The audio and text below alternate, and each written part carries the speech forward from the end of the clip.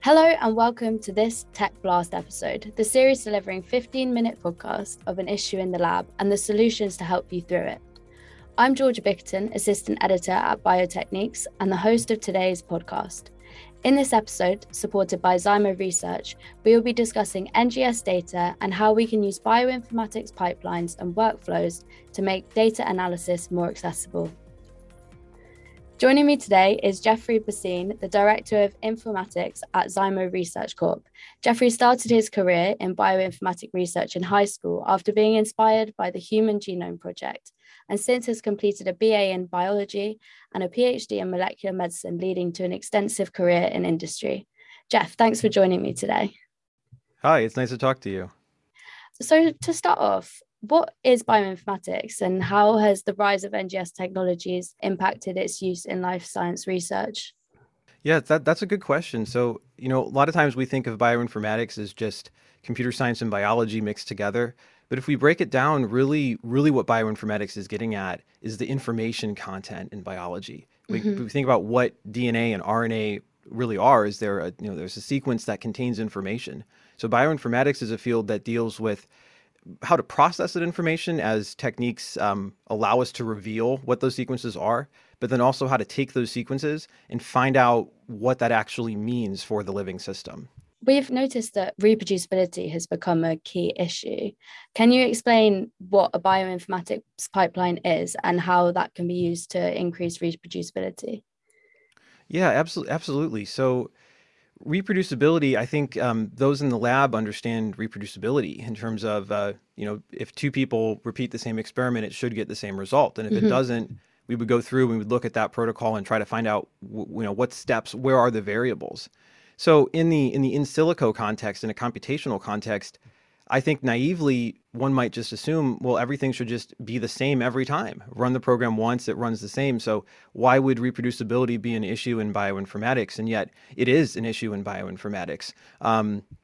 And the reason is that the environment of the software on a computer has many, many, many variables. So when you run a piece of software, everything from the hardware to the operating system to other software libraries that your program depends upon, then right down to your actual code, all could potentially affect the results that come out from that. So when we start talking about a bioinformatics pipeline, by pipeline, we mean connecting multiple steps of an analysis together in order to get to a final result. So we work through an analysis pipeline. There can be even more variables in terms of how data is passed between those two, especially if it requires manual intervention or people are using different versions of different programs. There are many, many, many variables. So the next step is to create pipelines that are better defined. And there's new technologies that are now emerging that bioinformatics is starting to leverage, which allows us to control all of those variables. And so we're able to bundle together all of those, all of the other pieces of software that a bioinformatics program depends upon, control all of those dependencies and make them the same, and then connect them into a pipeline workflow where the trade-off between those steps is also being controlled by management software. And that would allows us to achieve a much higher level of reproducibility in bioinformatics, using some of these technologies that have really become more adopted in just the last few years. That was going to be my question, is if they just started coming up recently in the last few years. Moving on, next generation sequencing technologies have developed. And that means there are different types of data that you would be putting into bioinformatic pipelines. Is there a difference in the way that you would approach analysis of different types of data sets, and how would you move between different pipelines? Yes, there generally is. So in terms of next generation sequencing, there's obviously been a lot of work just done with genomics or DNA sequencing. And oftentimes we're looking for mutations, either germline mutations or somatic mutations, perhaps in the case of tumors. But it turns out NGS has been used for many, many, many other applications. So we can also sequence RNAs. And then there's other creative ways of creating a library. So for example, if you pull down a specific protein, you could then sequence DNA bound to that protein and map the location of that genome-wide, which is what's done with ChIP-seq. Every year there are many, many more creative ways someone can create a library that can reveal information about how the genome is regulated, how the genome functions. There's ways you can map DNA methylation, which is something I'm personally very interested in. There are common steps at a macro level, usually with NGS, but each of these requires its own special processing. So that may be related to the way that these sequences are mapped back to the genome. It may also be ways that this data is processed, summarized. It can also be ways the data is quality controlled.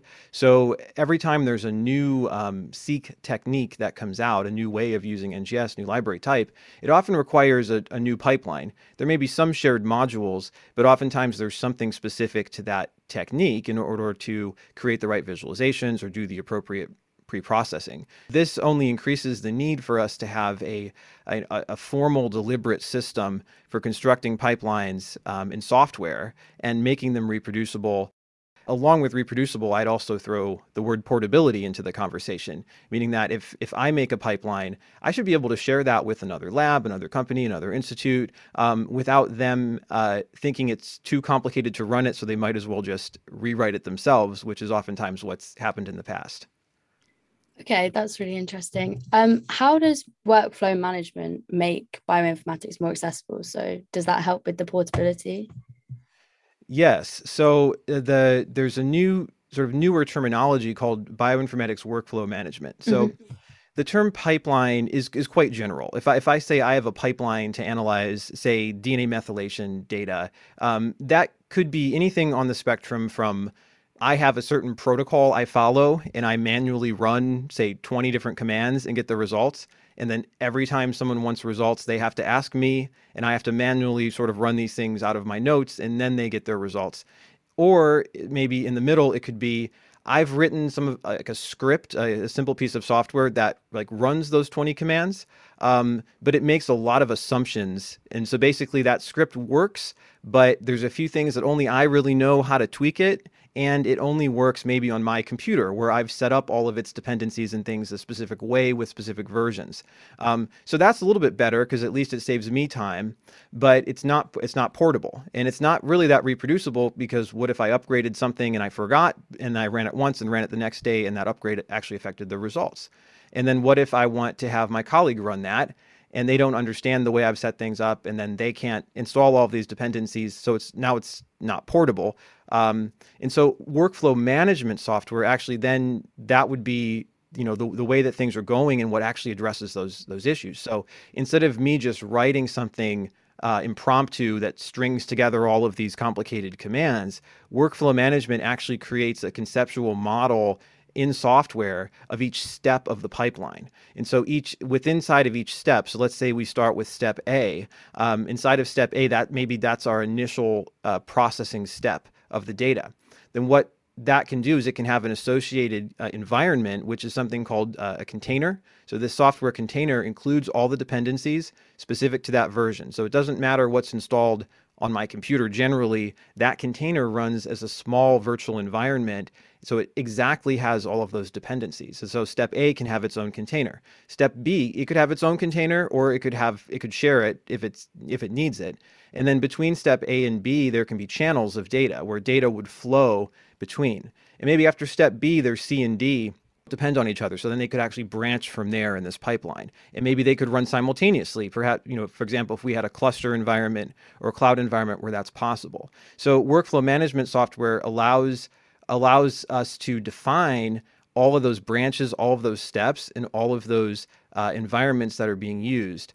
And that way it's no longer making all of these assumptions like the old way of sort of scripting things together. As workflow management software is increasingly adopted, we can not only have pipelines that have reproducibility and that have portability, but I also think another exciting part is the way it opens up the idea of community collaboration on pipelines. We can have community repositories where many people around the world are all working together on one consensus pipeline and contributing to it, which is especially helpful as these things become increasingly complex. And so an individual lab won't have to completely reinvent the wheel. They could actually look at what a community supported entire pipeline from end to end, say for something like RNA-seq or DNA methylation, and actually use that either for their whole analysis or as a starting point.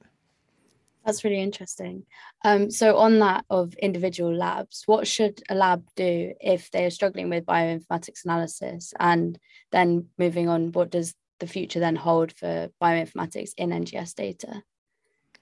Yeah, I think one of the problems with bioinformatics is it's highly dependent on experts right now as a function in biology research. And it's not just, experts in terms of experts are developing brand new tools and pushing the threshold of research. That makes sense, but there's routine and common analysis now that still requires an expert to come in and run the software because it requires someone who is familiar with the command line environment, who knows how to install all these dependencies, who knows how to go through papers and select the appropriate tools.